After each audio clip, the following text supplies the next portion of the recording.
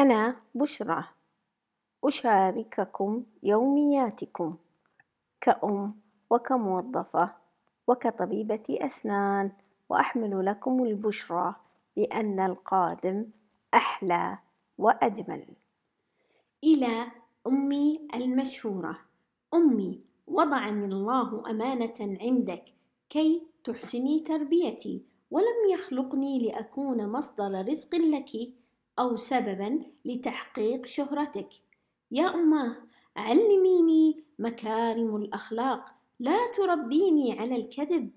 كيف تلقنينني أن أكذب في هذا الإعلان وأقول أن هذا المنتج يجنن، بل وتجتهدين في تدريبي كيف أكذب بمهارة كي يصدقني الناس، ثم بعد كل إعلان تعلميني كم حقق كذبي من نجاح وكم ارتفعت أعداد المشاهدة والمتابعين، ثم تكافئينني على هذا الكذب بالهدايا الغالية الثمن. لقد غرست في قيمة اكذب تربح، كلما زدت كذبا زادت قيمتك. أمي، أنت قدوتي الوحيدة في العالم أجمع، أنت جنتي وناري، فإن أحسنت تربيتي فسأسلك سبيل الصالحين، وإن أسأت فسأهلك، وسيهلك الكثير معي ممن يقلدونني. فكيف أرى هذه القدوة تحلف أيمانا مغلظة كذبا من أجل إعلان؟ هل تتوقعين أني سأطيعك يا أماه وأنا أراك تكذبين على الله الذي خلقك؟ فكيف تتوقعين مني أن أصدقك فيما تقولين؟ ولماذا لا أعصيك وأنا أراك تعصين الله صبح مساء ومقابل دريهمات معدودة؟ يا أماه، الكذب يهون أمام استغلالك لجسدي، وهبني الله جمالا، فكان الأجدر بك أن تحمد الله على هذه النعمة لا أن تترزقي بها. كيف تأمرينني أن أتغنج أمام الكاميرا وأتمايل وأقوم بحركات إغراء لا تليق بالعفيفات؟ وسعيت بهذا سعيا عجيب، فلم تكتفي بجمال الرباني بل لطختيني بالمكياج واشتريت لي الملابس المثيرة التي تظهر هذا الجمال، ثم دربتيني أكثر من مرة واخترت الأماكن والخلفيات المناسبة. أسألك بالله يا أمي أن تصارحيني، هل ترضين أن تعرضي نفسك بهذه الحركات أمام الكاميرا؟ فلماذا ترضين لي ما لا ترضينه لنفسك؟ قد تقولين لا أفعله لأنه حرام، فأنا شخص بالغ وأحاسب وأعاقب، وأنت صغيرة وحلال. يا أماه، من قال لك أن دين الله يحرم عليك أن تتاجري بجسدك ولا ويبيح لك أن تتاجري بجسدي؟ وهل تتوقعين يا أماه أنه بعد هذه السنين والشهرة التي قضيتها في حب الحياة المادية سأتوقف في يوم بلوغ الحلم؟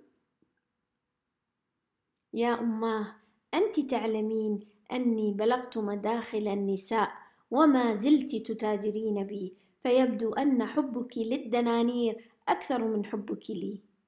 يا أماه، أمهات العالم أجمع أن رأت ابنتها تقلد الغير عفيفات ومن خلف الكاميرا تصرخ في وجهها هذا عيب، أما أنت فتصفقين وتهللين وكأنني حققت إنجاز عالمي يشكر عليه. حتى جدتي المرأة المسنة لم تسلم من شرك، أشركتها لتحلف كذبا في الإعلانات. يا الله يا أمي، لم يسلم منك أحد، لا طفل مقبل على الحياة ولا عجوز مدبر من الحياة. أماه، يأتيني الكثير من ينصحني بلطف كالمعلمات، وبعضهم يستهزئ والآخر يقسو علي فيقذفني ويقذفك، وحين أهرع إليك باكية ترددين وبثقة منقطعة النظير. هؤلاء هم الحساد فلا تلتفتي لهم، هؤلاء يغارون منك لأنه لم تحصل لهم فرصة نجاح مثلك.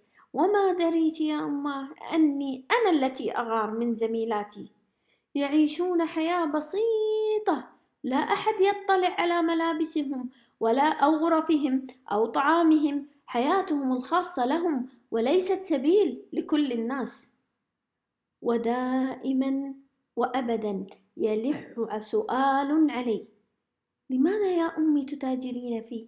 فنحن لسنا فقراء، فعندنا من المال ما يكفينا، فمهما كان السبب لا يحق لك أن تستخدميني وسيلة.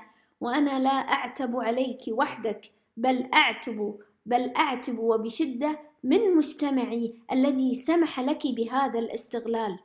فأين مؤسسات حماية الأسرة وحقوق الطفل وحقوق الإنسان؟ فلقد بدأ السباق المحموم عند البعض لدخول الحلبة ودخول سوق الترزق بكشف خصوصية الأسرة والأطفال. ولأني أعاني حقا من هذا الاستغلال فلا أتمناه لغيري، وأتألم حين أرى أبا يأمر ابنته بالرقص لترفه عن متابعيه، أو يجعلها تردد البذيء من الكلام ويصفق لطول لسانها. تغريدة: أماه، أنا أحبك وأريدك أن تكوني أماً لوحدي، وأن أكون ابنتك لوحدك، لا أن يشاركني فيك المتابعين. والسلام عليكم ورحمة الله وبركاته.